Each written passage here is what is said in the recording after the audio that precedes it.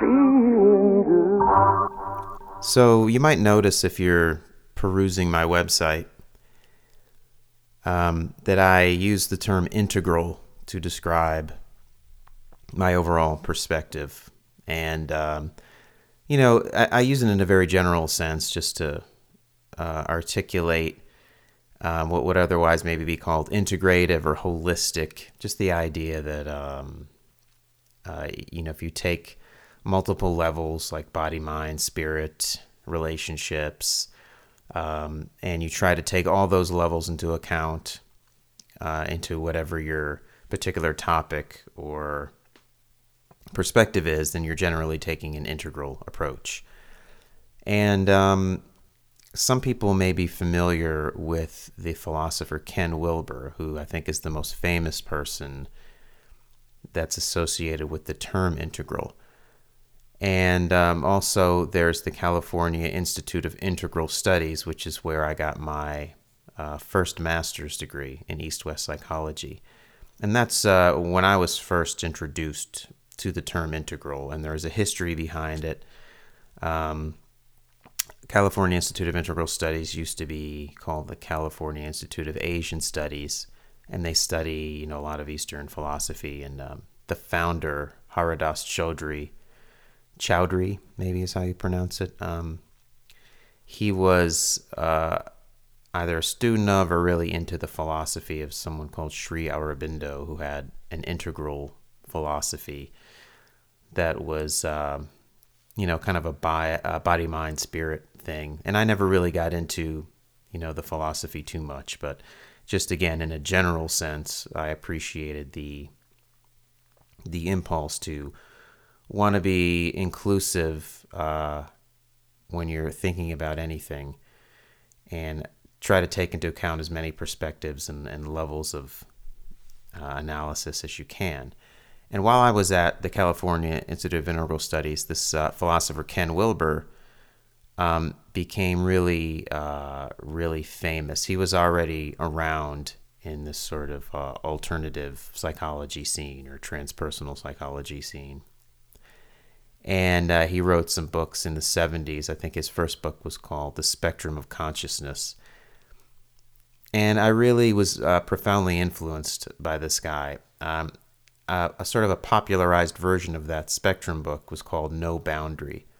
And as I remember it, when I was living in San Francisco, I had just moved there from upstate New York, where I just graduated college with a bachelor's in psychology, and the only psychology I was really exposed to as an undergraduate was sort of the stats and rats approach, where psychology was looked at strictly from an objective point of view and really attempted to be sort of shoehorned into a hard science approach.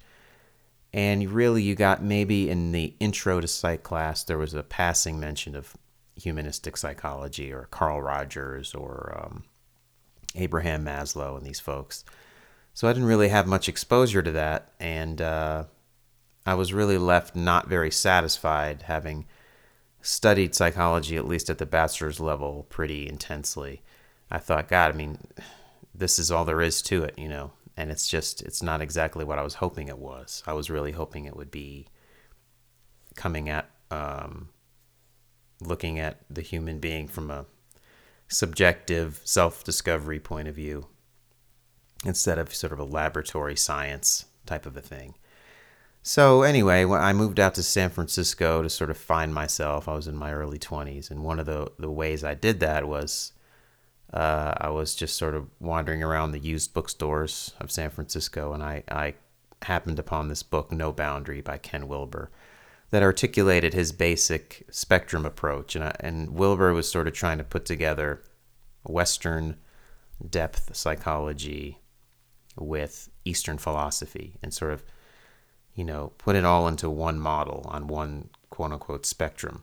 And it was very interesting. At least to my 20-something-year-old brain, I was really fascinated by Wilber, and a lot of his books sort of fleshed out the same thesis. And then then I discovered the California Institute of Integral Studies. I was getting my master's degree, and Wilber put out a book while I was studying called Sex Ecology, Spirituality, where he really laid out, it was sort of his magnum opus. He laid out what's called the 4-quadrant model. And you'll see I do have that on my website. And I still think that part of his theory is really useful. And you can look on the website, but essentially it's just sort of laying out there that, you can look at anything from the perspective of the inside or the subjective point of view, and you can look at something from the objective or outside point of view. So there's that fundamental distinction between subjective and objective, and there's also a fundamental division between the individual and the collective. When you really look at knowledge across disciplines, things can pretty much be divided into perspectives that look at, things from a subjective, an objective, individual, or collective point of view. And that if you put those two things as quadrants, you have sort of 4 fundamental perspectives: the subjective individual perspective, which a lot of times you get in depth psychology, where you're looking at the interiors of individual consciousness, basically.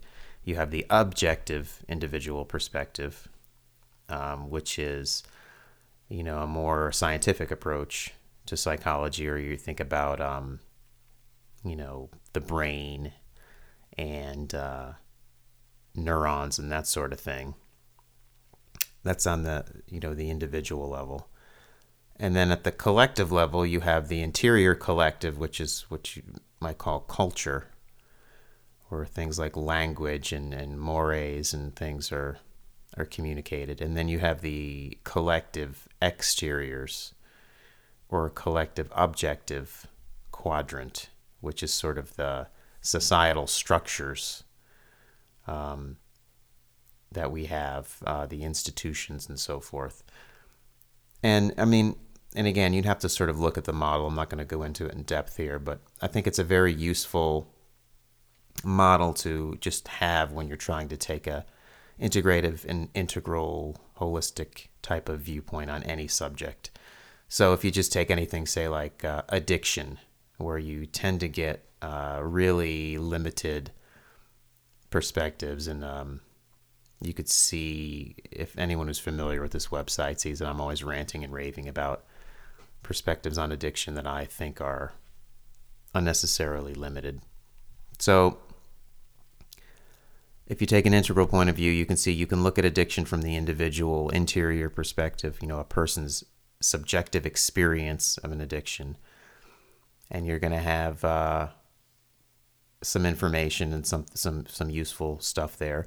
You can look at it from the individual objective point of view, like their neurons and their biochemistry. You can look at it from a collective subjective point of view, a cultural point of view.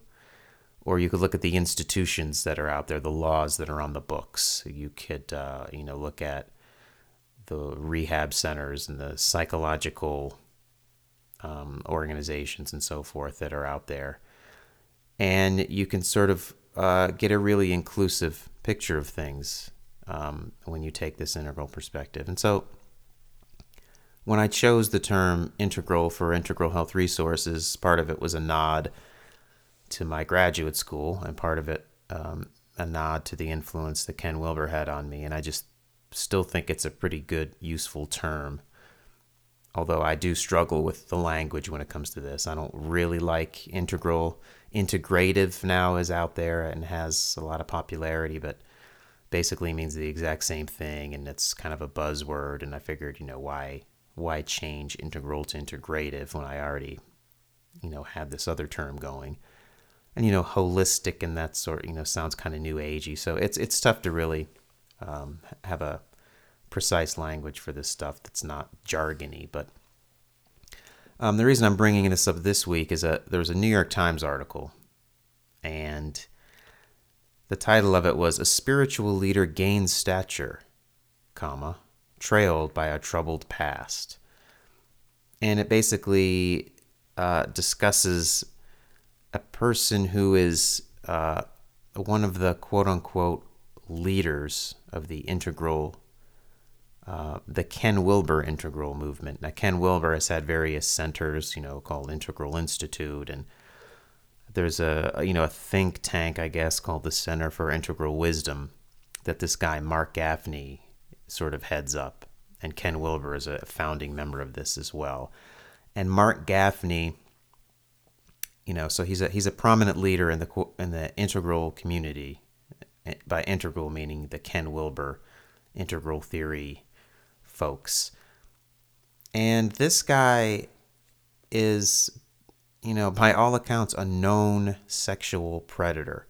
If you read the New York Times article, and of course I'll link to this in the podcast, it's almost unbelievable. Well, first of all, how, sort of soft they are on him in the article. They're kind of, even the title of it, A Spiritual Leader Gains Stature, Trailed by a Troubled Past. That's such an understatement. The guy is just, in every place he's been, he is, taken advantage of women, starting with an underage woman when he was, I guess, in Israel, and he was much younger. And then every single spiritual community he's ever been, he's a spiritual leader who has students, and of course the power differential that comes with that. And he always ends up in some sexual scandal. And then it's like a Bill Cosby type of situation where woman after woman comes out and says, this is what the guy did. And it's really creepy stuff. And you just, and then he does what Cosby and all those guys do, deny, try to blame the victim, discredit the victim. And if it was just one or two cases, I wouldn't, of course, assume the worst about the guy. But I've read a lot of things on this, including his own apology on this issue. Ken Wilber, I guess, continues to support and shelter this guy, and he claims to have done research on it. And again, he just really minimizes the predatory nature of this Gaffney character. But so, I read through this article, and it just reminded me of why I do not associate myself with the Ken Wilber version of Integral, his crowd, the organizations that are affiliated with him. One main reason is that they shelter and support this guy Mark Gaffney, and it's just unconscionable. The guy. I encourage anyone to read up on it. It's not controversial to say that he's a known sexual predator, and he continues to be put out there as a spiritual leader in this community. So right there, that's one reason that I personally would have nothing to do with this particular crowd of people. And there's other reasons. The whole community around Ken Wilber, the reason I distanced myself from it, aside from the fact that I just kind of got tired of it. Wilber, at one point, it just seemed like he was just writing the same book over and over and over again. You could never listen to an interview or anything the guy did without, it was just simply restating his model over and over and over again and promoting it over and over and over again. Even when he would interview, celebrities and other people, the interview would just, the first half of it would always be a restatement of his theory, and then basically, no matter what the topic of discussion is, they would just translate it into his particular model. And I just got sick of that. As useful as I think the model is, I felt like it was going round and round in circles. And then Ken Wilber's response to criticism in general is kind of embarrassing. The guy, again, you can read up on it on your own. He's clearly has a huge ego, which is fine. That's partly probably why he's who he is, and he's been able to accomplish some of the great things he has. But it's just, there's sort of a cultish following around him. And, I had an opportunity to sort of meet him when I was in California and see how his sort of inner circle and his followers act, and it's very, from my point of view, very cultish. I was very uncomfortable around it. Whenever I would sort of criticize any aspect of his theory, like his sort of minions would immediately jump on me, and you could just, it was a really kind of a creepy thing. At one point, I published a blog post on one of my blogs, which remains, the most popular blog post that I've ever done. The title of it was, I think, something like, "Has Ken Wilber Jumped the Shark?" And I had a little photoshopped picture of Ken Wilber over the Fonz on his water skis and that famous Happy Days Jump the Shark episode.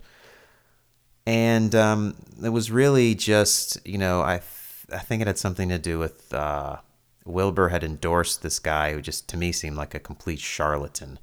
I really forgot the details. Trivedi, I think his name was. And, I sort of read up and looked, and the guy just seemed like a clear charlatan. And yet Ken Wilber, for all his brilliance, was like outwardly endorsing this guy. And I was like, God, when this has Wilber lost his mind, basically? And then I pointed out some other criticisms, trying to be kind too, and say, hey, I'm grateful to the guy. He's written some great books, and he's influenced my thinking, and I consider him a mentor, philosophically. But I'm a critical-minded person. That's part of my whole vibe. Is I value critical thinking and always criticizing everyone, including your heroes. And people just, again, his minions just descended on me. And you just you couldn't even have a rational conversation with some of the people that were trying to defend him. So once I got that whole cultish vibe, I was like, I'm not having anything to do with these folks anymore. I'm just, I still appreciate Ken Wilber's books, a lot of them anyway. And I'm going to take what part of his model I find useful, which essentially is just the 4 quadrants. That's pretty much it at this point that I find most useful in my own thinking now. But I'm not going to associate myself with his the community that's grown up around him, because it just, again, the cultish vibe and what kind of goes hand in hand with that, this supporting and sheltering of this Gaffney character. It's just really, I don't know. It's just wrong, and I felt that I wanted to speak up about it in my podcast, because I do have Integral in the name of my, my website and my podcast, and people are probably curious what my affiliation is with Ken Wilber. And again, just to be clear, I still am indebted to Ken Wilber himself, his ideas, his books. I still find them interesting. I'm really not so much into it these days, but again, I think the 4 quadrant model is really useful, and I have an outline of that on my website. And that's about as far as I go with it. Otherwise, it's just not my thing right now. It's not where I'm at. But I also want to make a clear statement that I don't support Mark Gaffney. I don't support this Center for Integral Wisdom and any of this organization around quote unquote Wilber Integral. Because if they don't, they should have come out against Gaffney a long time ago. They haven't. There's no doubt they're just going to double down, even though this New York Times article came out. And I can't imagine anything the guy could do at this point, given that he's had these ridiculous scandals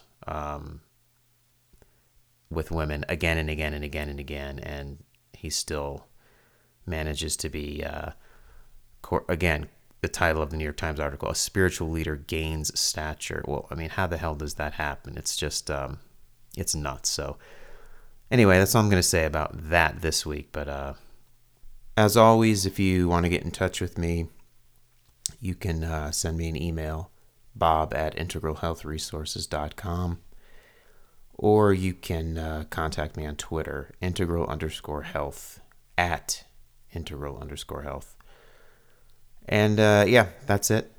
Everybody have a great week and a great new year, and be well. Bye-bye.